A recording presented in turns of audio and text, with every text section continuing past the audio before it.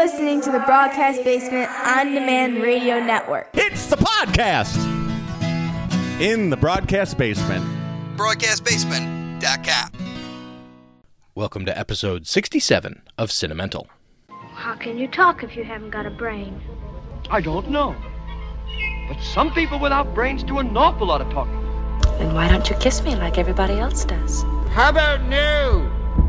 The thing is, Bob, it's not that I'm lazy. It's that I just don't care. I came here like this so you'll know my word of death is true. And that my word of life is then true.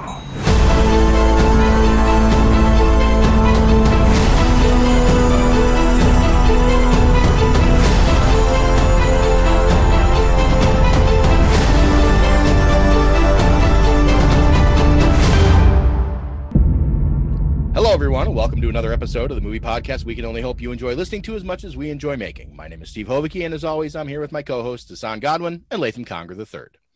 Our guest tonight, returning, is an Emmy Award-winning cartoonist, best known for creating Billy Dogma and the Red Hook, collaborating with Harvey Pekar and Jonathan Ames, and illustrating for HBO's Bored to Death. His published work includes writing and drawing for Marvel, DC, Archie, Image, and Webtoon. In addition, he is an accomplished playwright coming all the way today from Brooklyn, New York, still, I believe. And he's still Dean Haspiel. Dean, welcome back to Cinemental. Thanks for having me back, guys. My absolute pleasure. I very much enjoyed your first trip to Cinemental. It was you were our very first guest. So it's great to have you back. This is our second date. I'm excited. Yes, yeah. You're not our second return guest. So, but what are you gonna do? Right. That's all right. That's all right. So let's suffer from consumption. No, we've got Dean first. So. I'll be okay. Quick. All right. I'll be quick. You didn't know there was going to be a test, so that you can't be held responsible for it. That's true. I started watching an old not old, but the Cinemax show called on DVD called Strike Back. Have you heard of it? Yes. Yep. Yeah, they promoted. I used to watch it. It ran for 3 seasons. It ran longer than you think. It went 4 and then apparently stopped and recast for 3. But the first 4 is supposed to be great, and it's great. It's guns and tits. It's very. It's bananas. So it's like Banshee. It's like Banshee, which I love, and we've talked about Banshee. Fighting, fucking, guns and tits. That's essentially Banshee. If that's what you'll. I mean, it's just absurd, but they do it really well, and it actually sometimes you feel something for these people, which is bananas because it's a lot of explosions, so. Like a character every now and then, some guy gets ripped apart, and it tugs at you a little. It gets you in the spot. What's the core idea behind the show? Yeah, it's this British intelligence, like a secret British intelligence called Section 20 that nobody knows about. And there's this American guy who gets picked up, and he has a shady past. But it really stars this American Goomba kind of guy who's really good at what he does, and who's English. And then there's a British guy. Oh, is he really? The American guy is English. Yeah, he was a guy from. Did you ever see Blind Spot that just ended last year? No, I didn't. I didn't see that. But wait, Blind Spot isn't the NBC show, is it? Yeah. With Sif, with the chick with the tattoos. So I know the guy who created the show. He used to be a writer on Bored to Death, and he used to come to my studio. Oh wow. And hang out a little bit, and then he went on to create Blind Spot, which I've never seen. Well, Sullivan next time you talk to him, tell him I couldn't get past episode 6 because I was so fucking bored. Whoa, okay. We're going to go to a commercial break now. Next time you talk to him, tell him I watched it all the way to the end, and I loved it, and it was great. And Steve doesn't know what he's talking about. Okay. Sullivan Stapleton is the guy, right? From Strike Back. He's one of the two guys, and he's English. He's a lead in the second 300 movie. He was Themistocles in the second 300 movie. Okay. Yeah. All right. So anyway, so I've been watching Strike Back. I just finished the last season 2 of Barry. Barry's a great show. Barry's a great show. Barry? I haven't kept up with it. I watched the first season and absolutely loved it. Oh, it gets even better. And there's an episode. Have you guys seen all season 2? Nope. I haven't seen it in one episode. But you can talk about it. Oh my God. There's an episode where it's very... Do you like Tarantino? Very Tarantino. It's very Kill Bill. It's very Kill Bill. That's all I'll say. It's crazy. And then everybody dies. Succession season 2. What's that? I've never seen Succession either. Oh my God, Succession is unbelievable. It's so vile and vulgar and toxic, but it's very Brian Cox, right? It's very King Lear. Brian Cox is in it. Yeah. I heard great things about that show. If you guys aren't watching it, but it's fantastic. It's fantastic. Okay. So watch Succession, and then we're going to talk about tonight. I saw One Night in Miami. It feels like a made-for-TV movie, and Regina King directed it. But I will say, the first, I'd say 2/3, it was fine. It's a good movie. The actors embody the characters they're playing. It's a great conceit. And I thought, okay, this is all right. This is pretty interesting. But then the last half hour really seals it, and it became a really good movie. It's just, it's beautiful. I thought that was going to go a different way in a lot of ways. Yeah. Oh no, it's actually really good. It's actually really good. But yeah, I recommend it. And I hear it's getting rave reviews, and I think it's a really good. It's an important movie, So check it out. I think you'll dig it. Cool. So, that's second person. But I think that's what I saw. Yeah. Okay. So I Here we go. You see, he had to clear his throat, right? You're ready, right? Everybody's ready. So everybody get a drink. I only saw 12 films this week because I started watching two. Saw 12 because I started watching 2 new TV series. So, or not new ones, but I actually started watching. Well, they're both old, but one's really old. One of them was MASH, and I watched every episode.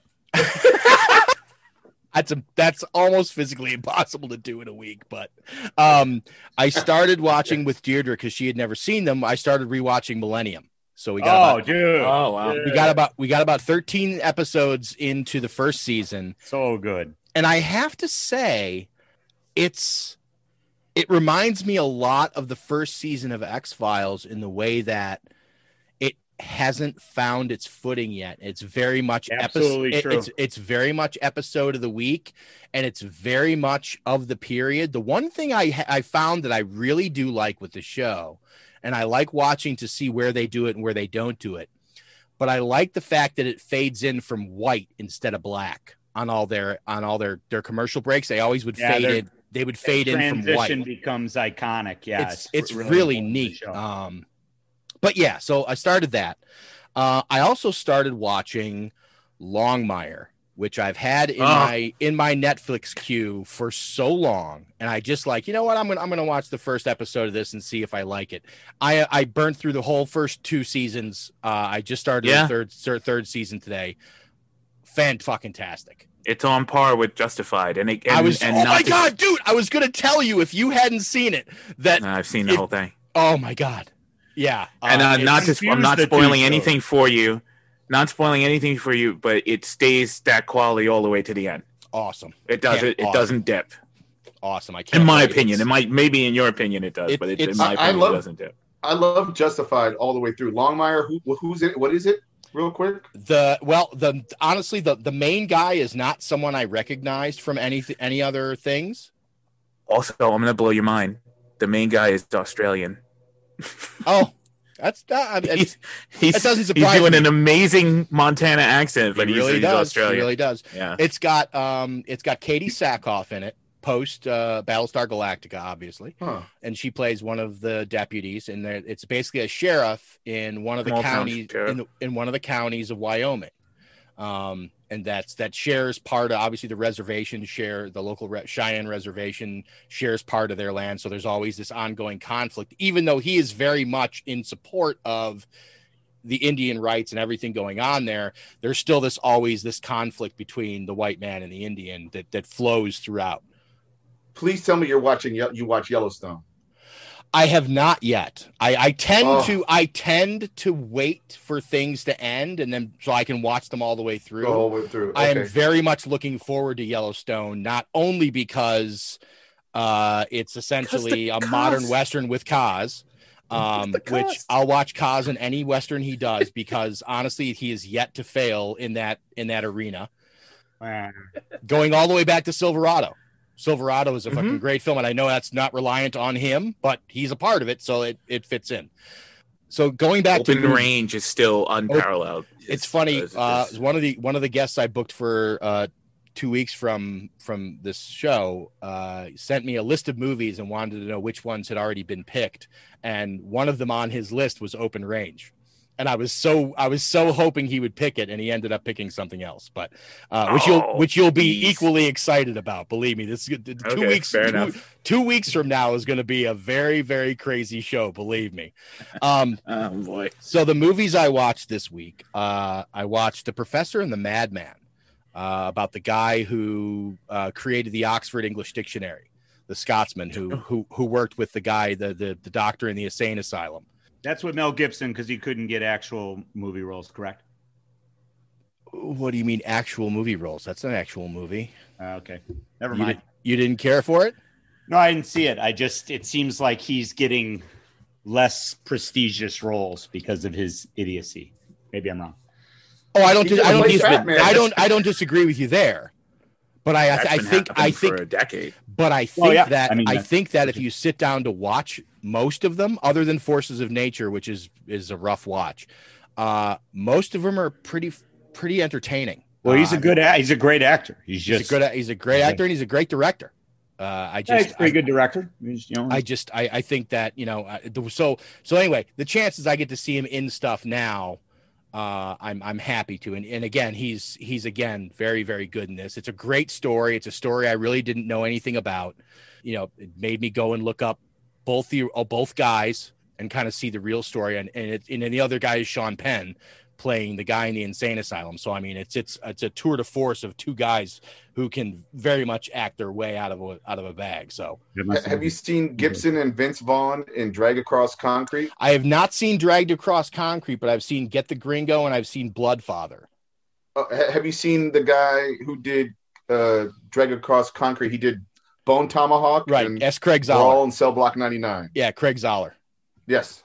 Yep. Yeah, he's good. Then I also watched The Impossible, Latham. It's that movie makes me cry. That's a great movie. Well, yes, and that's it. The tsunami scene is just it's interesting. I of course immediately went down a rabbit hole with that movie, and as far as the making of stuff about it, and it was pretty interesting. The fact that they basically spent a year prepping for that opening 10-minute sequence which was the last thing they did for the movie. Yeah, it made sense too. Yeah. So I mean, it's a really impressive recreation of the tsunami in Thailand, and I mean it's a great story. I mean it's a great story. It's well acted.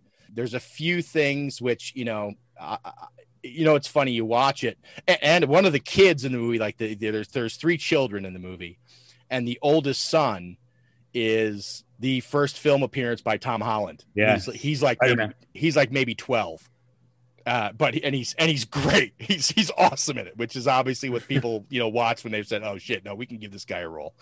I rewatched Chaplin with Robert Downey Jr. because I haven't seen that since we saw it back in the theater. I remembered really, really liking it, and nothing has changed. It's a great biopic. Downey does a great job in that movie. It moves quickly. It bounces right through the high points of his career. I enjoyed it. I did not. I watched an interesting Nick Cage movie that I had that somehow I had missed from back in the. Interesting and Nick Cage. Those words usually don't go together often. Oh, I think they go together quite often. Interesting in a good and a bad way, but it depends on what you mean by interesting. Well, it was interesting the way they decided to structure the movie. So the movie is Next, which was where you can see 2 minutes into the future and all that. And I really like the idea that the whole second half of the movie, which is the whole thing, and he fails. And then the ending is him bouncing back to the point to where he's like, okay, I missed something. Let's go do this. So he figured out what he did. So they don't show you him actually being successful, which I thought was a really interesting way to attack the story. Yeah. They show him failing, But then they say him then going forward, like, okay, I figured it out what I missed. Mm-hmm. Let's go save the world. Yeah. I watched the new, because HBO Max is launching all Warner Brothers movies day date as theater. I watched Little Things with Denzel and Jared Leto. Underwhelming. I almost watched that, but I didn't. That is a great term for it. It's three guys who are, Rami Malek and Denzel Washington and Jared Leto are all predictably awesome. And the script sucks. This story is just not okay. Good. Yeah. At the end, you're just like, okay. It seemed, I guess, a good reason to get these three guys together, but there's nothing in it that stands out. And that to me is problematic. Because, they clearly spent some money on it. I watched a Netflix movie called Lost Girls, which is a fictionalized account of the body dump on Long Island. Yep. And I saw that. The woman, Amy Ryan, plays the mother of one of the girls who went missing. She's that great. Led to them finding all the bodies on Long Island. And that was really good. I watched sad, but it's really yes. I watched a quasi found footage movie called Butterfly Kisses, which is essentially a guy. It's a movie about a guy making a movie about found footage. So it's kind of like an Inception 2 steps out kind of thing it's weird. It's not great. How awful is it? It's not great. Yeah, it's awful. I'd say it's midline at best, but it's an interesting watch for people who like found footage movies because it attacks it in a different way. Okay. I rewatched a movie that I really enjoyed from, I think 80, 89, 90. I can't remember now. Hang on. Was it Beaches? It was not Beaches. Oh. It was not Beaches. Okay. I've never seen Beaches. What you should do, Latham, is keep calling out things so it could jog his memory because that always helps. So you want me to just run through all the movies from 1990? Was it Dances with Wolves? So no, I couldn't remember if it was 88 or 92, but it's 1988. It was a movie with James Spader called Jack's Back. Oh, I remember. It's a serial killer movie, right? Little kind of indie serial killer movie where James Spader plays a character, and 20 minutes into the movie, he's killed. And he's killed, and his then revealing twin brother wakes up in the middle of the night, sensing that his brother's been killed. It's a really interesting way to attack the story, and it's him then trying to track down his brother's killer. But everybody thinks that Jack is back. Right. Correct. Gotcha. There you go. See, clever. Yep. Well, the serial killer is recreating the Jack the Ripper murders in downtown LA. So it's like so it's a double entendre kind of situation. Exactly. Wow. Okay. I watched Gangs of New York Saturday morning. Woo!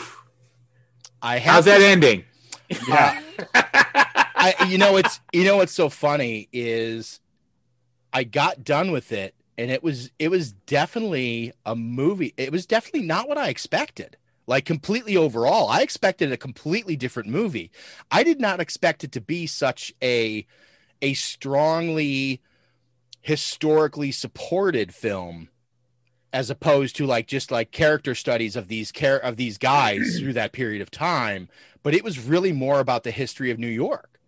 Which I really liked a lot. I thought that was. I was surprised in a good way. It just I totally did not. Corners, right? The first half of the movie floors me. I love watching the first half of that movie. I don't think that ending is bad by any stretch of the imagination, but it seems to me that they ran out of script. It just the way that ending happens, it just feels like we're out of words. A little bit. Let's just blow stuff up. We're all out of words. let's just nuke the place and go home. It was nice to see Cameron Diaz.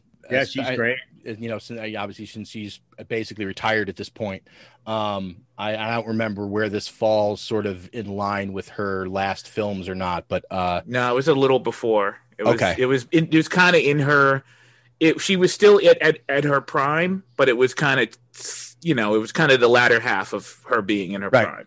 And then I watched Screamers from the 90s with Peter Weller. Wow. Futuristic sand monster killer robots movie. Yeah.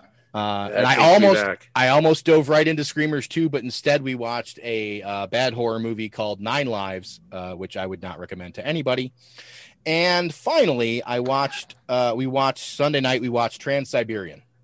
Oh my God, I've wanted to watch that forever for the one scene in it. That's a great movie. Yes, it is. Yes, it was very good. And listen, it's the guy who did The Mechanic, Brad. I can't think of his name.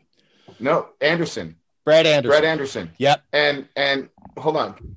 And he did my favorite modern horror film, Session 9. Oh, that's right. That's right. He did. Have you seen Session 9? So 10 or 15 times. If I can get you, so there's an actor in that movie. Why am I blanking on his name all of a sudden? Session 9? Steven Jevedon in Session 9, who's a pal of mine who also co-wrote the movie. So he co-wrote Session 9. He's in the movie. I can get him on your podcast. Wow. Okay. Good guy. That would be awesome. That's winning. That's a great movie.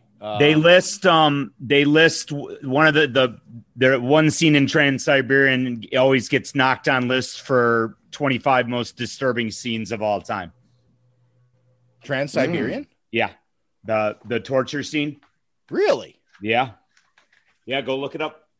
I mean, I haven't seen it yet, but I've wanted to. That's why I've wanted to see it, is because that always gets listed. It's funny. I must see different lists than you, because I've never seen it listed anywhere for that, and I see a lot of lists of worst things to watch and all that.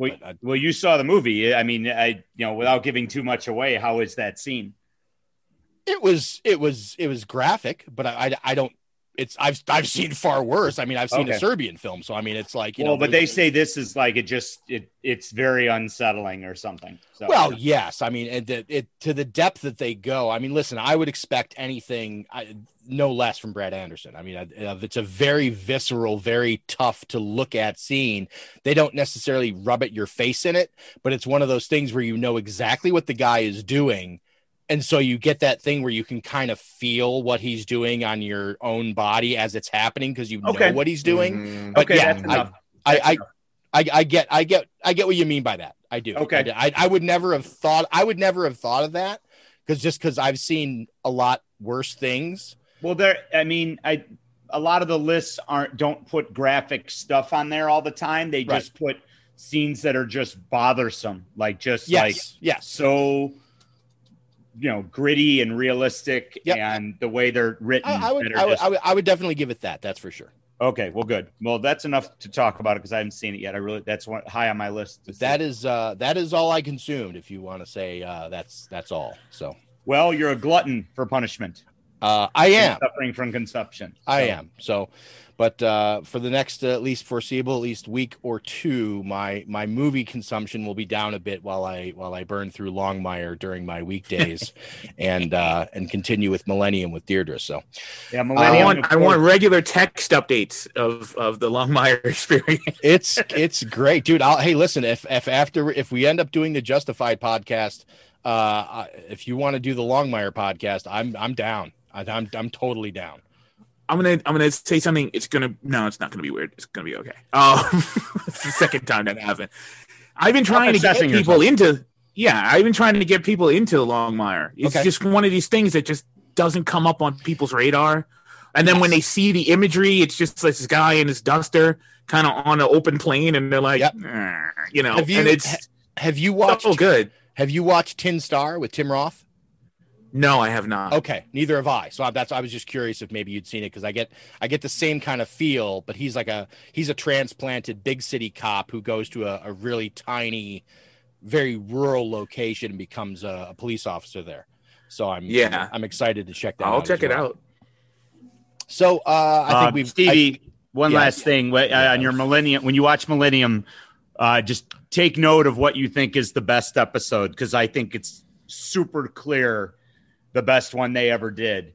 And obviously the show gets better when they start building their mythology, which is only three seasons. But once they start building the mythology, the show gets better. I mean, there's still, Once I finish the show, once I finish the 3 seasons with her, Leigh, I'll actually tell you about an idea I've come up with while watching the show, which is for a reboot, a sort of a modern reboot in which not only could you bring Lance Henriksen back into it, and you could go either way. You could go with him either as a guest for a couple of episodes, or you could bring him on as as one of the main regulars of the series. So especially since he looks almost exactly the same now. Yeah, he's just gray now. Right, exactly. Yeah, he looks exactly the same.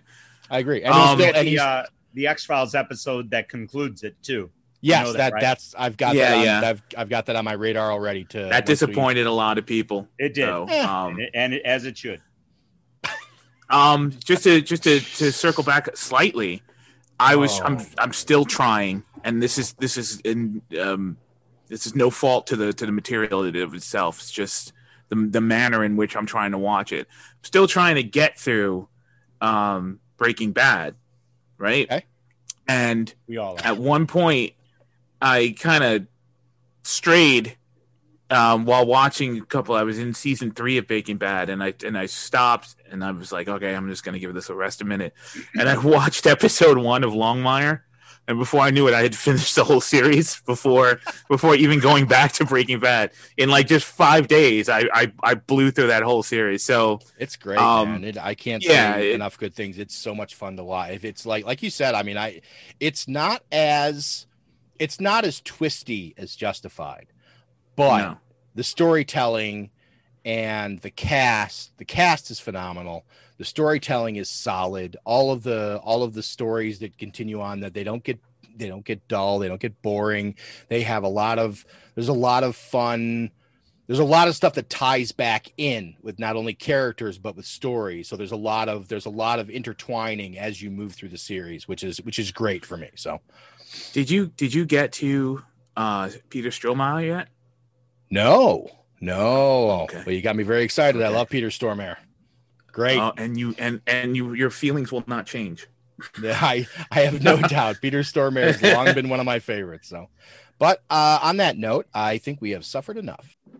And that takes us to Dean's, well, he calls it a guilty pleasure, but it's got an awfully high rating for a guilty pleasure. But The Incident. I told you we were closing up 20 minutes ago. You touch that switch and I'll tear your arm off. Hey, if we miss the train at this time of the night, we'll have to wait a half hour.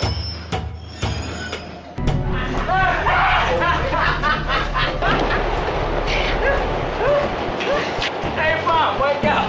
Give him a match and he'll wake up. Why don't you leave him alone? Hey, he a friend of yours, mister? Huh? Hey, you bum, stop that! You gonna do something, Bob? You're his age. Why don't you stand up and do something? What are you getting on my back for?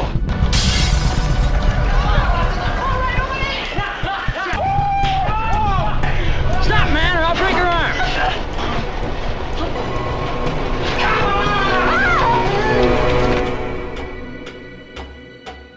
From 1967, directed by Larry Pierce. 2 young thugs harass the other riders, a cross-section of the era, in a subway train car in the 60s New York City. Dean, why on earth did you pick The Incident? A few reasons. One, I'm a New Yorker, and I'm a big fan of movies that involve our subway system. I mean, The Taking of Pelham 1, 2, 3 might be the best movie about New York City. You know, starring Walter Matthau. Yep. It's incredible. Warriors is such a great, movie it's very cartoonish, but it's so much fun. Let me ask you this. Do you think it's about the subway, or it's about New York? What, Warriors or No, I'm saying your love of movies. Do you think it's actually about the subway itself, or is it about old New York? Well, there's old New York, which I love old New York. And also because I guess, I mean, in a way, it's a great setting to have a play, and I write plays, right, as well as make comics, but to me, the actual setting of different people that are, in this case, trapped in a situation on a moving car, that has this destination, but where are they going? Where do people need to get off? Why can't they get off? What's happening? And you meet a lot of New Yorkers in this case through this kind of circumstance. So many people ride a subway, from rich to poor, and every kind of person uses it, so you don't know who you're going to. And I'd written a play called The Last Bar at the End of the World, and one major scene takes place in a subway car. And then I discovered this movie, The Incident, a few years ago. And I thought, oh my God, I want to write a play or a movie that takes place in a subway car, even though I've just seen this movie. This really inspired me to want to do my version of this, And this movie has a real menacing quality to it, not only because of two actors, and it's actually Martin Sheen's first film. Ed McMahon as well. Yeah. Really? Oh, okay. His first film. Okay. His first feature film role, yeah. And I didn't realize that he was an actor. I always thought he was just Johnny Carson's right-hand man. Yeah. That was surprising to me too. And he's good. He was fine. Yeah. I love the structure of the film. I mean, after seeing a movie, I was attracted to the quality of it being like a story that takes place in a subway car, right? And it seemed to be like really heightened. And it is a very heightened film because all the characters that you meet are kind of in heightened situations, in their own lives. A lot of it has to do with money, their economic, in a way, the subway represents, at least back then, if you have to take the subway, you're probably poor, and if I'm correct, this movie also takes place at 2 a.m. I think it's really late at night. Pretty close, yeah. Yeah, and these two movies are a year apart, 66 and 67. Between this and Who's Afraid of Virginia Woolf. What I love about the structure is that the first set of people you meet are actually, in a way, the villains of the movie, right? They're the bad guys, and in fact, not to give too much away, but they murder someone at the beginning of the film, basically. Yeah. And it took me the third time watching the film. I didn't take it as a murder. I took it as a mugging, but I didn't necessarily take it as a murder. So you don't know what happened to him, but he's severely beaten. So. Yeah. Well, but it's with a knife. Like he doesn't use the knife. You sure? He uses only his hand because he hands the knife back to the guy. Okay. All right. He hits him like 4 times. Yeah. Okay. So maybe Martin Sheen had the knife, but Musante didn't. But Martin Sheen is the one who hits him. Martin Sheen is the one who beats up the but doesn't he give the knife back? Yes. I think he gives the knife back. Yeah. He gives it back to Musante. Folds the knife and gives it back. Okay. Yeah, sorry. Okay. So maybe, but right out the gate, you're meeting two kind of crazy men. And then we meet all the other characters before they get on the subway at the ends of their nights, and everyone seems to be pretty upset, before they get onto the subway, and I love that structure, that idea of meeting, very different people, very different, there's the Jewish couple, there's a couple that has a sleeping daughter that they're trying to get home. There's a black couple.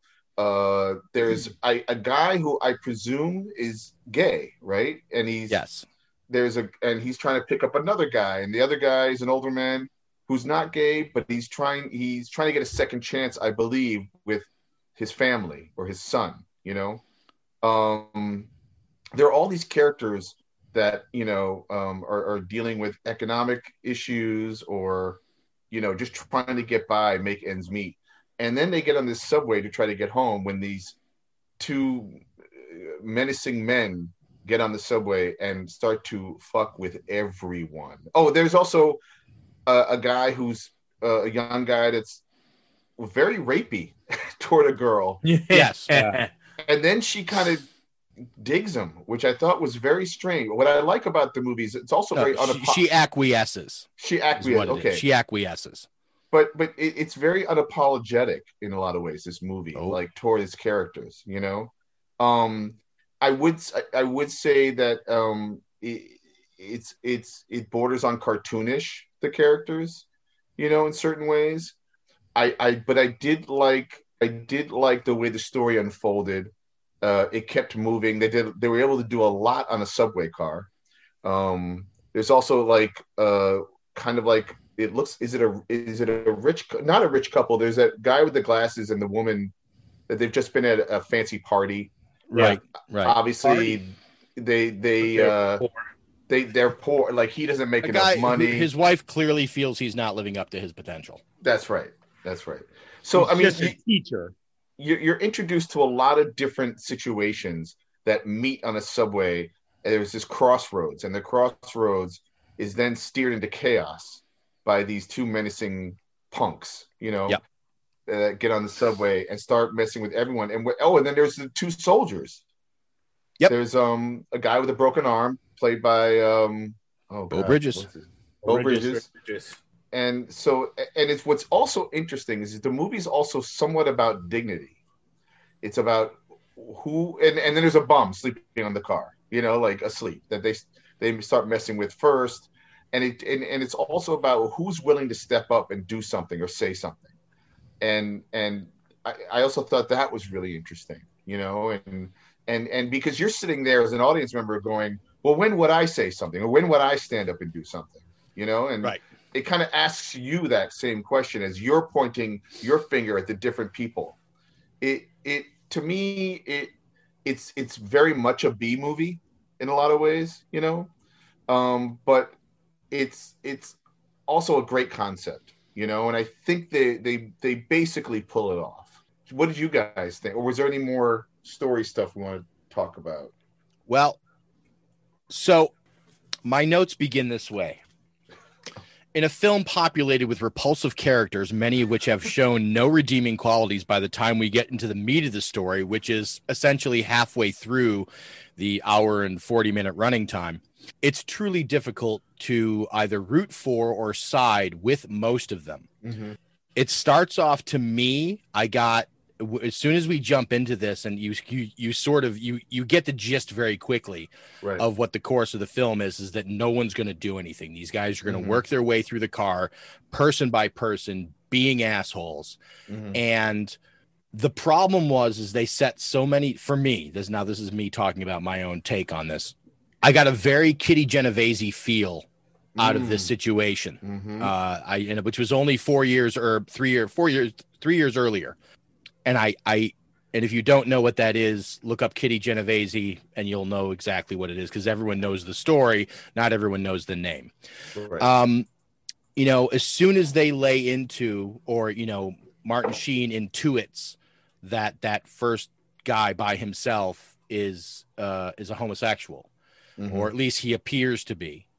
Or maybe he's just trying to figure it out. I mean, he seems so unsure of himself in general that you almost don't even know if he knows. You know, I found myself 3/4 of the way through this movie going, what is the fucking point of this? I honestly felt like this movie could only go one of two ways. And I thought that either they were going to get to the end of the line and these two assholes were just going to walk off the train and everyone's left sitting there shell-shocked and after having dealt with these assholes for this 45-minute ride, or what was going to take place by some character, which is what happens in the movie. And I felt like, you know, the first one gives you the sense of just showing the pointlessness of everything, of the world, of everything. This sort of just, I don't want to say nihilistic necessarily, but it's just like, you know, how there are people like this out there. And, you know, at the last minute, though, it turns and it gives you that little denouement of one guy finally having enough, standing up to these guys. And by the way, the non-New Yorker. Yes, the one guy who wasn't from New York, correct. But in its own way, it still showcases the pointlessness of it, of the entire thing. And I feel like this movie honestly is best taken And like you said, as a chronicle of New York in the mid to late 60s, Mm-hmm. you know, it's like we had a guy on who picked Basket Case as his guilty pleasure. And the reason is he loves New York from that 70s, that gritty 70s time. And that movie perfectly showcases the visuals of New York City in that time frame. And this plays out like a travelogue of just anger, hate, and abuse. And I felt, and I couldn't figure out, and I understand later on after this, they locked the door, and at each stop they were kind of blocking the doors. But there's one stop right after he confronts the date rape character where they don't tackle that story, that part of it at all. Because there's a full stop during that scene where he's going at it with the blonde, where it almost looks like he's got, the way he's sitting, you almost imagine he's got his hand like under her ass doing something while he's talking to the guy, who was very much, and very rightly so, tagged as a guy very much like them had he been out with a buddy of his. And I think that he's probably right. He probably would have been. He's a contemporary. Maybe a little less violent. Yeah, maybe. I mean, he was just a fucking rapey douchebag, but I just, you even sound like him. You even speak the same. Yeah. The old man when he points him out. I felt like going into this part of the show about this film, that basically I was going to come off sounding the way Latham does a lot of times in his reviews of films, and how it just basically, it was one of those movies where I watched it and there's nothing redeeming about this to me, right? Other than the visuals of where and when. There's some neat background stuff which we'll get into after you guys go through this, but for me, this is a movie I will never ever revisit. I'm glad I saw it, because like I said to you earlier, I had never heard of this before you brought it up, and I feel like this is a movie that might come up in conversation sometime between people who know film, and I'm glad I saw it for that reason, because I can discuss it, but there is no way in hell I'll ever watch this again. And I just did not did nothing for me. Anyway, Latham, what do you think? Well, I think early in screenwriting classes, we were taught it's very difficult to write for two characters, let alone three or four. So if you're going to write something, don't overload your story with characters. The more you have, the harder it is to maintain the action. And, basically what we have here, and I agree with Dean, is I think they pull off the structure of the story with each of these pairs. As they enter the train, you learn a little bit about them, and then you get them all in the same room, and now we're all in the same room for the main story. And it's not easy to write that many characters and remember them all with your shots and with their little bits of dialogue. And as the two bad guys move around the train, I enjoyed that. I enjoyed how it was edited. I enjoyed how it was paced. And I think all the acting was fantastic. I mean, it's difficult to do that in a group scene. It really is. And that kept me compelled, at least for the majority of the film. The bullying in this scene it's tough to take at times. The bullying of the gay guy is it's not that graphic. It's just rough. It's just what they're doing. This guy is, I'm sure back then it must have been, again, this is another visceral movie for the time, and subversive, and very subversive movie. And a lot of these people have, like Steve said, have unredeeming qualities, but I don't know. I just like the main idea of the story was interesting to me. And, I won't say it's a fantastic film, but I was surprised by it. I thought the director did he's the hero here of handling this maybe the editor too, and what you show and who you focus on. And I mean, those are two really good bad guys. I mean, they're bad and they're evil, and they're people you learn to hate more and more as the movie goes on.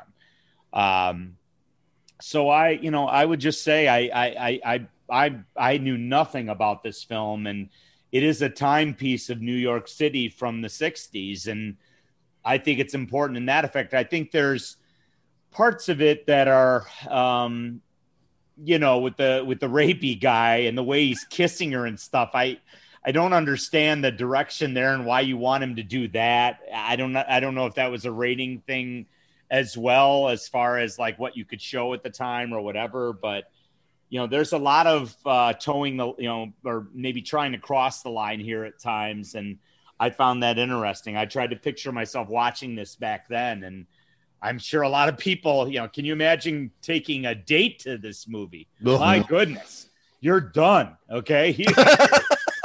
Okay. It's over. It's over. Yeah. Just take them home and say, sorry, I fucked up. And apologize. Yeah, apologize to everybody. The ultimate mood buster. I did not read the review of the incident in the New York Times. I apologize. Here's $20. See you later. So, but that date ends with you putting her in a cab. Let me pay for a cab. I don't even want to kiss. I don't even want to know where you're going. Get out of here. Okay? I'm talking about like a date back in 1967. I mean, jeez. I mean, hey, let's go get some ice cream after the movie. Oh, fuck you. We're not getting any ice cream. And to your point, Latham, my distaste for the film has nothing to do with any of the actual physical performances or production of the film itself. That's fine. And there's a lot of actual interesting camera tricks done.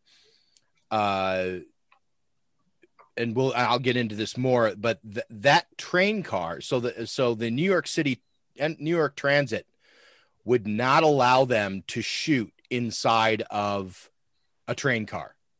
So all of the exterior footage was shot by them guerrilla style, and all the platform footage was shot at a platform that eventually was closed and torn down up in the Bronx, actually up Meshulah Parkway.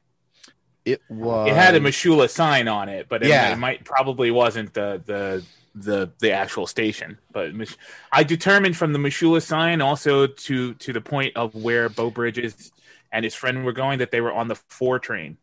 They were taking the 4 train. Okay, it says the outdoor scenes of the L train were filmed on and around the Bronx section of the 3rd Avenue L, which closed in early 73 and was torn down shortly after. 3rd Avenue L used to come right by my house and go right to Gun Hill Road from Webster Avenue. Wow. Now they use that station, probably. They use a station. Yeah. But the train that they were supposedly on was probably the 4 train, just by the route that they were supposedly taking. And so anyway, what they ended up doing is they contacted the company that built the train cars for the IRT, and they actually got the blueprints from them for the train cars, and they built a set based on the blueprints of the train car so that they could completely recreate a subway train car. So they didn't make it wider, to accommodate for, shooting or anything like that. Mm-hmm. They made an actual replica of a train car and worked around the inside of it for its thing. And they set up lights on the outside of it. That car never moved. The lights that set up on the outside to show travel or whatever was all done, with tricks. It's a good job. It's a good job. Absolutely. It was convincing. I mean, you kind of know because of the nature of the business or whatever. It's a set, just by the way the scenery moves by the windows. But you're quickly immersed into that. Like they do such a good job of faking it that you don't care. You don't. Yeah, there's nothing it doesn't real behind it that would set you out of the scene. It's really well disguised. Exactly. Yeah. Also, those old cars, one door was automatic and the other doors were manual. So I don't necessarily know if they could effectively jam the door and the door wouldn't open. Okay. I don't know if that part's true, but that I do know that there were doors that didn't open, that you had to pick and choose your door. Gotcha. So he takes his shoe on one end of the car and shoves it to block it. But I wonder if that also blocks the mechanism for the manual part, so maybe it blocks all the doors somehow. Yeah, I don't think all those doors were automated like the trains we have today. Whereas when something goes wrong with one of those doors, the whole train doesn't move. Like, it holds itself there. You couldn't open those doors while the train was in transit for obvious reasons. But as I say, and I'm speaking out of my ass, I do not know if you can actually jam those doors like that. But I do know if that one door didn't open, you had to run to the other car to get out. Gotcha. So, I mean, we'll give them that. I mean, that's a plot device. But they also did show they made sure to show you that they couldn't even cross from car to car because that door was locked. Yeah. Those doors were blocked. Yeah, they needed a locked room for sure. Yeah. So Hassan, how did you take it? I think it's Latham should go first. I went first. Latham did. I did. I did. You can go. You did? You went first? Okay. I talked a little bit about it. Would you like me to talk more? Oh, did you have more, Lay? I'm sorry. I thought you were done. No, I really didn't. I would conclude by saying it's one of those films that I knew absolutely nothing about. And you know what? I can compare it to Who's Afraid of Virginia Woolf in this way. Whereas that movie I had heard about for a while, it kind of disappointed me. Whereas this I had never heard of, and it kind of surprised me. And they both came up to the same level for me, which I'm sure is going to sound ridiculous to you. No, that makes sense. I mean, not at all. But they had parallel themes of like just bullying and just subversive dialogue and just meanness from the average human. And that's, you can watch that, but it's sometimes some people like, I think me and maybe Hassan or others find it, it's tough to watch people act horrible. Mm-hmm. Yeah. Hassan? Yeah. I agree with Latham. I said actually that apparently tonight's themes are malignant narcissism married with hidden inadequacies, which is basically both movies. Dean, did you plan that? I mean, I'm just curious. That's what I want to know. like whenever we get these movies, I'm always like, who is this guy? Like, who recommended these two movies? It's like how is this conversation gonna go? I agree with Latham. It really is hard. Like halfway through the film, you're like, somebody punch these motherfuckers, and it is the wrong reaction to have. Yeah. But it is so cathartic. You just want to see these guys get thumped, because they run roughshod through the whole movie over everybody. Everybody he was leaning in on their business. When he was leaning in on Beau Bridges the first time, all I wanted to see Beau Bridges was to reach up and throat punch him, right? Yep. Like where he's so close. Now, see, that's my favorite scene in the film because that's the one time they really depict that well. That guy sees it in Beau Bridges' eyes. He's like, I'm not going to be able to push this guy. Like he sees it. Like when he has his hand on Beau Bridges' face and he takes his hand off and he's there. He's in beast mode, right? Yep. And he literally calms himself down because whatever undisclosed story about that character, he's already crossed that bridge, of I know my darkness. I'm gonna control myself, Like when Benjamin Sisko's dad starts making fun of that's Brock Peters who plays Benjamin Sisko's dad in Deep Space Nine. When he's like, oh, I'm so here for it to see these two people, and you can see Beau Bridges like shoot him like the meanest stink eye. Like he's like, I'd love to accommodate you, but I'm just trying to go home, you know? And and then there's it calls into question why his arm is broken in the first place, you know? There's a lot of things like you don't know why this guy is. He doesn't have a family. He already reveals he doesn't have a family. He's probably come from some rough neighborhood in Ohio, wherever he came from. Oklahoma. Oh, it's an Oak, you know. Oklahoma. Yeah, it works. He's hanging out with his friend. His friend is obviously took pity on him to share his leave with him to bring him home to meet his parents. So there's obviously something to that. So that's, you know, he's kind of kindred with those two other with Musante and Martin Sheen, who I will talk about in a moment. Because I've never hated Martin Sheen so much in my whole life. Yeah, no. I grew up revering Martin Sheen. Like he was the dad in all he was like the dad you wanted in all circumstances, with the exception of one or two movies he did when he was really young, especially one with Jodie Foster. I was just going to say, have you seen Badland? Yeah, but I mean, for the most part, he's you know, he's the hero, right? Yeah. And just to see him just revel in this role was that was probably more disturbing than the actual material in the film in and of itself. But that sequence, I don't know if you ever could bring yourself to watch it again. Look at the look in Musante's eyes when he sees it in Beau Bridges. He's like, the guy's like, I caught it. You're about to wake it up, man. Don't wake it up. You know, you guys think you're bad. You're not bad. You're not up to whatever this is. So that's my favorite scene. The other thing I really love was like, I know exactly which train they're on. They never mention the train. Right. I know the route, so I'm like, they have to be on the 4 train because they're on an elevated train system. They're in Missoula. There's only one that goes one train that's elevated that goes from the Bronx to Grand Central. I know they're going to they're going to the Port Authority, even though they don't mention it, but they're going to catch a bus. So you get off at Grand Central and you walk over. It's pretty, you know, it was kind of as a New Yorker, it's kind of cool to know the routes, to know exactly where they must be and what they're doing.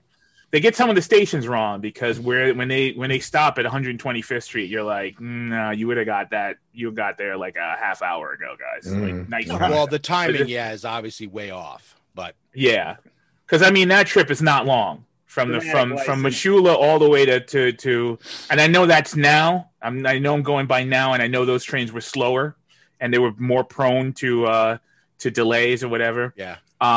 But that trip is not as long as this movie is because they would all gotten to Grand Central. Maybe it's Bizarro New York. You don't know. It could be Bizarro New York. It could be. But yeah, it's another movie, just like Virginia Woolf, where it's these people who are all putting up airs of whatever character they all want to be, with the exception of Ed McMahon, who's just trying to be thrifty. He's not really. He doesn't really have all the character flaws that all the rest of them have, other than he just won't get in a cab. Yeah, right. Yeah, he's just cheap. Yes. Everybody is trying to pretend that they're someone else, and then they come across someone who's, you know, they come up across an opposition that they don't expect to run into, and then you see them for who they actually are, and including Musante and Sheen, who run into Beau Bridges, and they find out that they're not as tough as they actually are. So that's kind of the theme of the story. I get it. It just took too long for someone to punch that guy in the face, because I'm like, these guys are this is terrible. Now, I have honestly been in hundreds of situations like that, where everybody's just trying to go home. Someone gets on the train, and they just decide, they just pick and choose who their victims are, and they run through the car. It's never been to that level because, I don't know, 1960, 67, I think this was. Maybe that's different. That shit right around after Bernard Goetz, that shit didn't happen too much. You know, people don't tolerate that as much.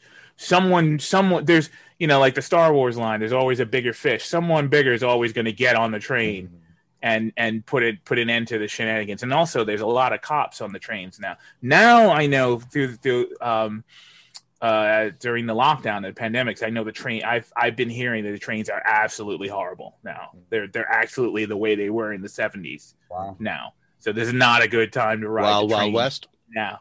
Yeah, it's supposedly very bad. I have not been on them. I have not ridden the train since for a year, since last March. But I know that they're supposedly, a lot of people are telling me that the trains are really bad. Hopefully that'll clear itself up as we all emerge from our igloos and go back into the world. It's a good movie. I don't know. I feel the same way about it that Steve does. I don't know when I'll watch it again. It's really well done, but it's another hard movie to watch. It's just it's hard to watch people pick and choose and just draw out the weakness in other people. It's hard to watch people who thought that they were someone else, and then find out in the face of in the face of a crisis that they're not that person, that they don't have. And it's hard to watch. Mostly what this was doing was you were seeing a whole bunch of wives and girlfriends discover that their significant other is worth shit, that they're not really good people, that they're not going to be able to defend them. They're not going to be able to do anything for them. Gary Merrill, who's Douglas, the guy who was trying to get back with his family, is the only guy who stood up in the beginning. Mm-hmm. He's the one who started. He's probably got the best character there, even though he wasn't enough to stand up to them physically. But he's probably my hero in this film, even though Beau Bridges is the one that used his fist. I don't think if the Douglas character had even mentioned anything about how they were treating the homeless guy, I don't think any of that movie would have happened. I don't think anyone would have done anything. No one would have said anything. Because, at least as the story goes, at least everybody gets fed up to the extent that they become vocal. They don't really do anything. But they all become fed up to a certain degree, and you can tell that they all have kind of a soul. It's really hidden. They're not, none of them are good people. But I guess if I was going to pick a favorite, it would be the Douglas character. Even in the beginning, when he was Ruby runs Dee. into that, Ruby Dee's great. Well,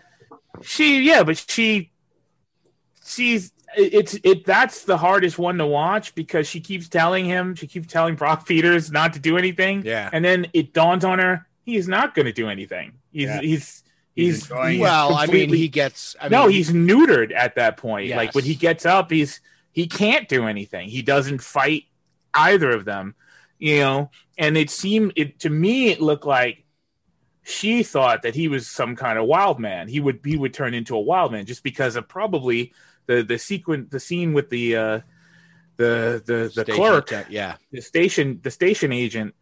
It's probably a scene that's been repeated a bunch of times where he's picking on weaker people. Garbage. He's garbage. Yeah, he's causing a fuss everywhere they go, giving her the impression that he's some kind of strong man. And then when he runs into two real hard asses, he just starts to cry. Folds like a card table. It's interesting you say that because I've seen it like the movie 3 times now, and that scene is so hard to watch because of his performance and what's happening. But also, I can't tell. Is he down to fight? And she keeps saying, "Don't do it, don't do it, don't do it, don't do it." Right. And he starts crying because he's gonna not do it for her because she's right, and he needs to learn from this because he's been saying the whole time, "I hate all these white people," and he's angry and all. And I haven't read it. I didn't watch it as, "Oh, I'm a wimp anyway," But that's interesting because I hadn't seen it that way. That's the impression. Because that's the excuse he's been looking for, and he doesn't take it. Mm-hmm. If he's that burning to do something, and someone has got his hands on his woman, he's not gonna.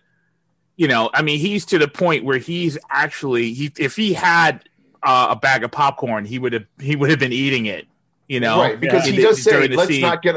They don't get off the subway because he's like, "No, I want to stay and watch because I want to see these people hurt each other," and then they start picking on him. Right. Because he's a malignant, narcissist. Like he's another one of these person that talks a big game, but he doesn't. There's nothing there. Like the reason he's angry all the time is because he knows he's not going to be able to stand up to anything when something bad really happens, and those are the angriest people. Those interesting people are always the angriest. And it's interesting at the end. Some things never change. He's the guy that the cops try to take down first, assuming. I know the cops run in there and grab him first. In there. Well, because he's just black, like, God. But then the thing that bugs me the most about this is what they get wrong every time, and it drives me crazy. Now there are people who are susceptible to it, and I get that, but being called black isn't an insult to black people. Right. He does insult him later. He gets into the meaner insults later, but he just he says black, and then you see like Brock Peters' entire face like is crestfallen. That's not, you can't. I know I'm black. It's not an insult to be called black. A lot of what? Yeah. I know it's shocking. I hate to break it to you. Silence, white man. Are you offended? I called you white. We would call him white man Kimosabi. No, actually, exactly. You would be Kimosabi.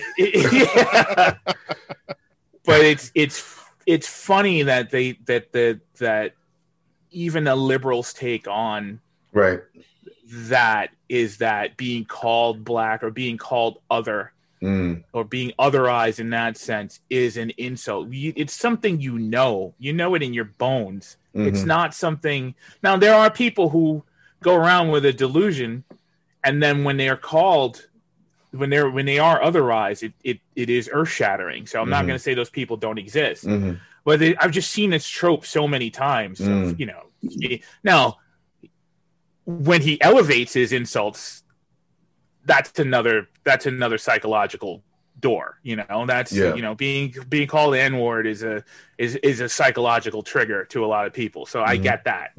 But the reason I think the guy is weak is because these two guys are perfect candidates. They're white guys, and he supposedly hates all white people. They insulted him. They put their hands on his wife. I assume either his wife or his girlfriend. And his wife, because her name is Robinson also. So that's his wife. And no one in that car is going to testify against him if he takes those guys out, I mean, physically. So the moment he's been waiting for his whole life of free license to be able to take his racial aggression out on these two guys is there, and he can't do it. He's stripped from him. He's completely neutered, and I think that's because he doesn't have it in him to do it. Right. I would more say it's not really I think he'll blame Ruby Dee later. I didn't do anything because you told me not to. But then later, if you see in her eyes, she at one point she just comes to the realization, wait, you're not going to do anything. You're just going to stand there and cry. So everybody found out something that they didn't want to find out about themselves. It's a terrible experience to watch. The catharsis of watching Beau Bridges beat the snot out of some guy with his broken arm. It's more satisfying than I, as a civilized person in Western civilization, to want to admit to myself. But right. I'm with you. Yeah. Hard movie to watch. Good movie, really well done. And shout out to Mashula Parkway and the 4 line. But holy crap.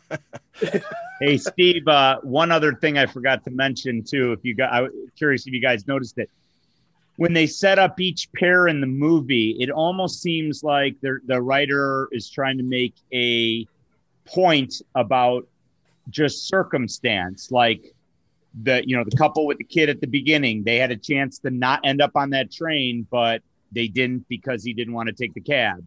Then the other people are, they just happened to be timing wise. He had to make his bus, the soldiers had to make their bus. So it seemed like you're trying. Yeah, they all got on at different stops. It's until the car was packed, other than the gay guy and the guy who he tried to hit on, Merrill.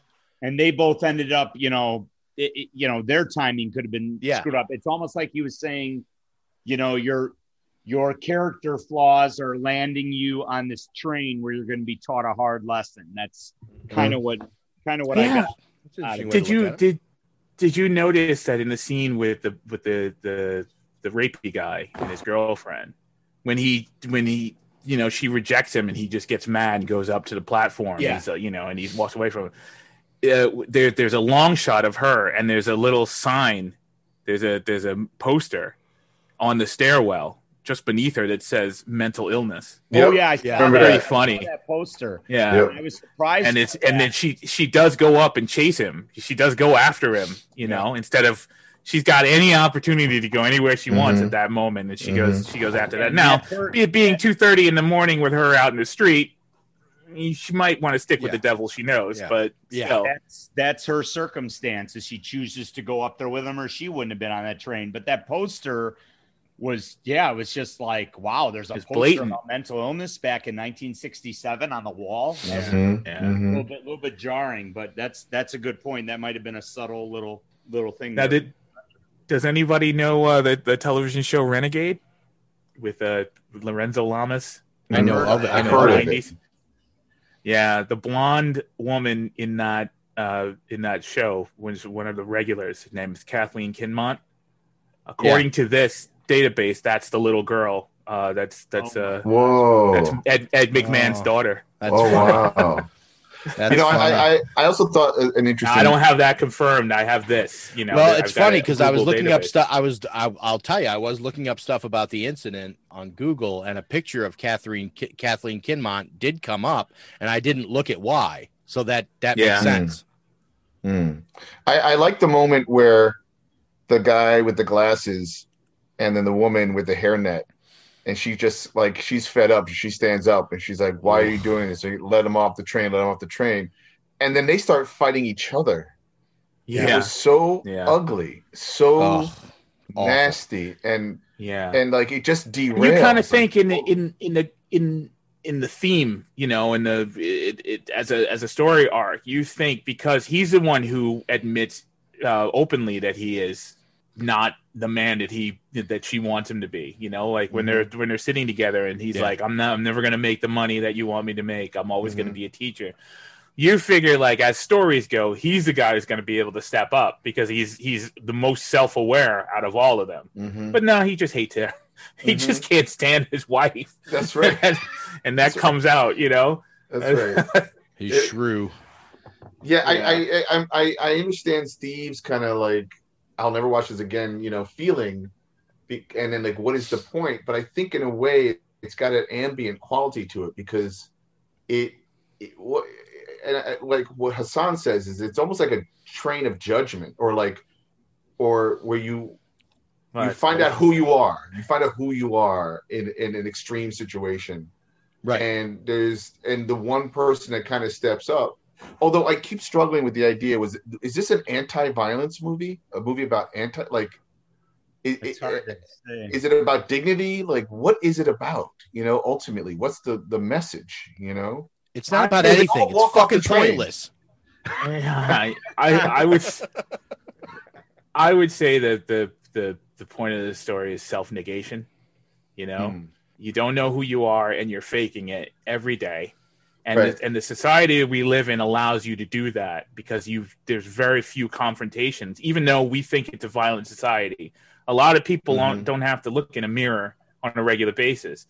So you could go. The Brock Peters character actually speaks to that more because he's probably going around like a firecracker, snapping and sniping at people on a regular basis, and nobody will fight back. Yeah, everybody just wants to be.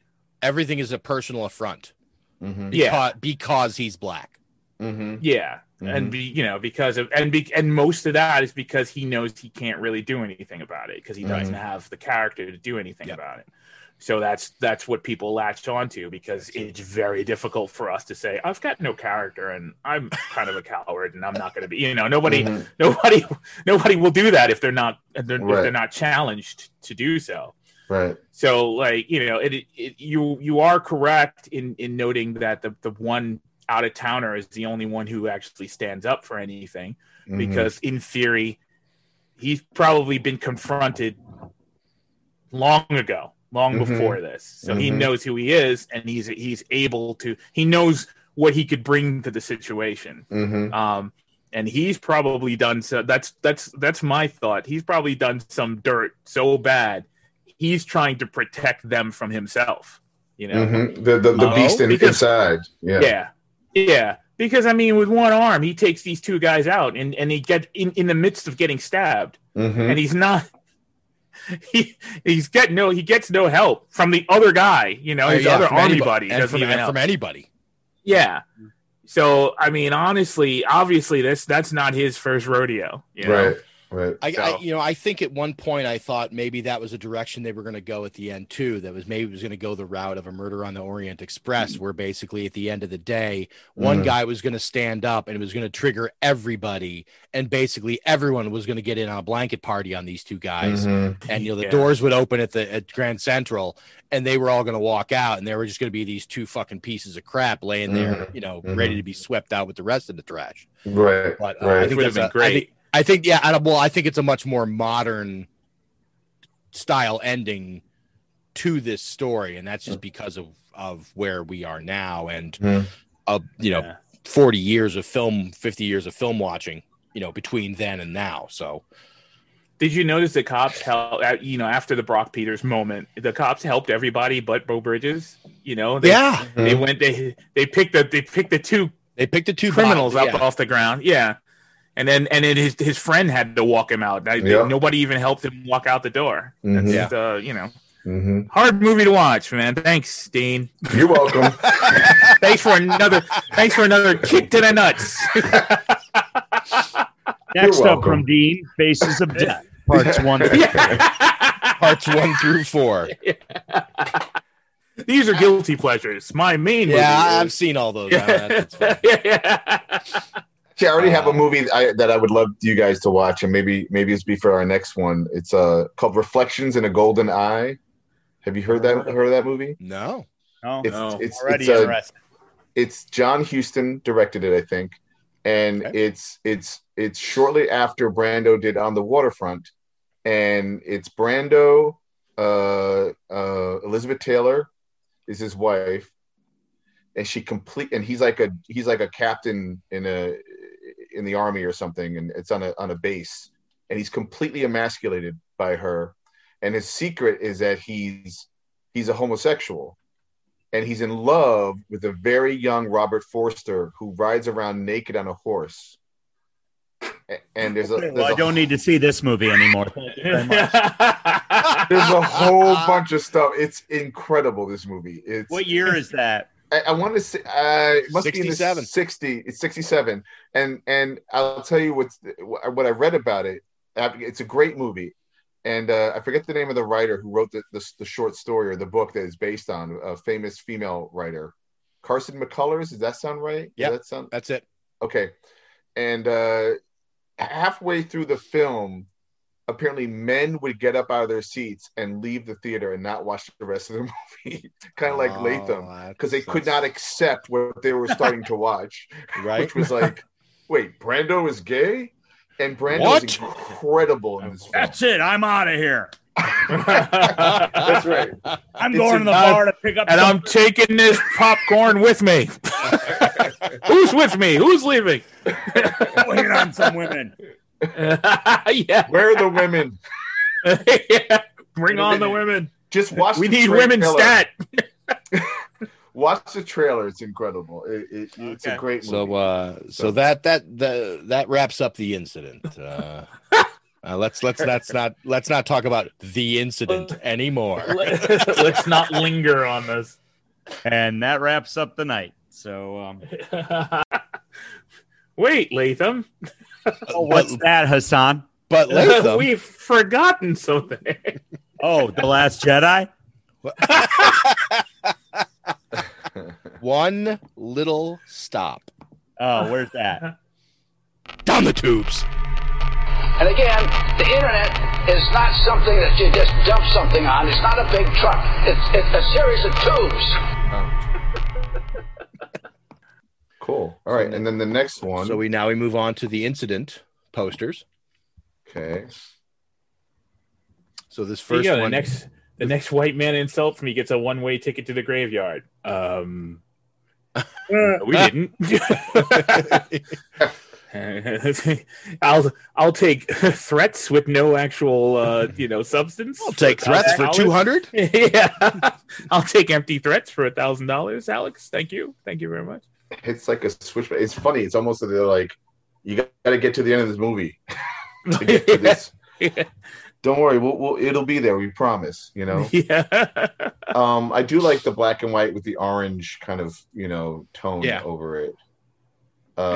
It's. I guess they're just trying to like give you like little buzz clips. Yeah. I mean, this is a very a poster design of the era. They did a lot of this. This is sort of kind of in the time between. Right. Where they were doing a lot of the painted posters and were shifting over to a lot of more designy based stuff. So they started doing a lot of like photo, just kind of like almost like Fumetti style posters. There's a lot of photo images worked together or whatnot. So next we have this is a French poster. Right. This was French. French dressing and to drink Peru. But one of the things I forgot to mention when we were talking about the incident, that supposedly this movie is a remake of a Western from 1960 called The Plunderers. What? Yeah. So now I'm going to try and run that down to see. And when I look up The Plunderers on IMDb, the description of the film does not really does not match the goings on in this movie. Yeah, 14 people on a stagecoach. So here's the breakdown of Plunderers. 4 young cowboys ride into Trail City, Texas, figuring on taking over for a while. Rancher Sam Christie, with a paralyzed right arm, refuses to get involved against them, and Kate Miller calls him a coward. When Jeb kills the timid sheriff, Sam goes to his ranch and gets his gun. The boys are waiting for him, and Ellie goes to his ranch and finds him badly beaten up by one of the other 4. The young Davy, shocked by killing... It's a Western that goes off all the different places. It's not locked into a room. Right. No. Right. But the idea is that these 4 guys ride into this town. I mean, calling that a remake, I think, is a pretty fucking loose way of looking at it. But that's a stretch. Yeah, it's a little odd to say the least. Although I'm noticing, like, between this poster and the next one, is they're dealing with this clock. There's like a clock here. What did we say? New York 3 hours? What is it? What does that say? It's 3 hours. Before what? Like with something on the metro. Are they suggesting that was a 3-hour incident or something? Yeah, I don't know. Huh. Yeah, the ride from Missoula to even the ride all the way from the beginning to Missoula to Grand Central ain't 3 hours because no one would ever get to work if that was the situation. Yeah, from the Bronx to Coney Island ain't 3 hours. No, it's not. Right. Close, but not. I think it's quite. 3 hours of the night, all the time they got on the train and the stuff. Maybe. Sure. Give it some dramatic license, So next, the German poster is another variation on that same scene with Beau Bridges with his arms raised, getting ready to pound. These posters give the last moment away. They do actually does raise up. They do the polar opposite of what the posters for Virginia Woolf do, which tell you absolutely nothing about anything. Yeah. Mm. Mm-hmm. The other thing I had about the incident was the fact that the UK cinema release was rejected outright by the British Board of Film Certification twice in January of 1968, and it has never been resubmitted. Oh wow! Wow! So they never see this. They've never seen this in England. Never been released in the UK. Someone has. Well, it's never been. There's never been a UK release of this movie. Let's put it that way. But there's never been. Wow. The next one looks. The next one's really good. It almost looks like that's the Polish poster, like a power pick, like what do we call that? for an afro, although they're hands. Yeah, like a hair pick. Yeah, like a hair pick. Yeah. It was so weird. Like this what does this have to do with anything? Welcome to Polish movie posters. Wow, exactly. I mean, it's a cool drawing. That's the beauty of the movie poster industry, by the way. Wow, is that their posters mean nothing. They mean nothing. They're just and they're proud of it. And they don't care if they do or not. It's clearly, that's right. They're just like I like it. I like it, but I mean, is it because of the hand being touchy, like touching and creates anxiety? No idea. Maybe these posters are meaningless. No idea. We're mighty proud. So, Latham. I mean, that's all the posters for the incident. Dean, thank you, buddy. I appreciate you hanging with us through the technical difficulties. Thick and thin. Absolutely. You're one of the good ones, pal. I appreciate it. Thank you. Thanks to one of the bad ones, by the way. Thanks to Fesleyan Music. Please check out our website at cinementalpod.com for all the poster images we discuss on our Down the Tube segments. And don't forget to download and subscribe to Cinemental wherever you enjoy your podcasts. And you can always listen to new episodes at cinementalpod.com. Also, you can follow us on all major social media accounts at cinementalpod. For Hassan Godwin, Latham Conger III, Dean Haspiel, and myself, we say thank you so much for listening to us, as always. And in the words of our friend and malignant narcissist, Truman Burbank. Good afternoon, good evening, and good night.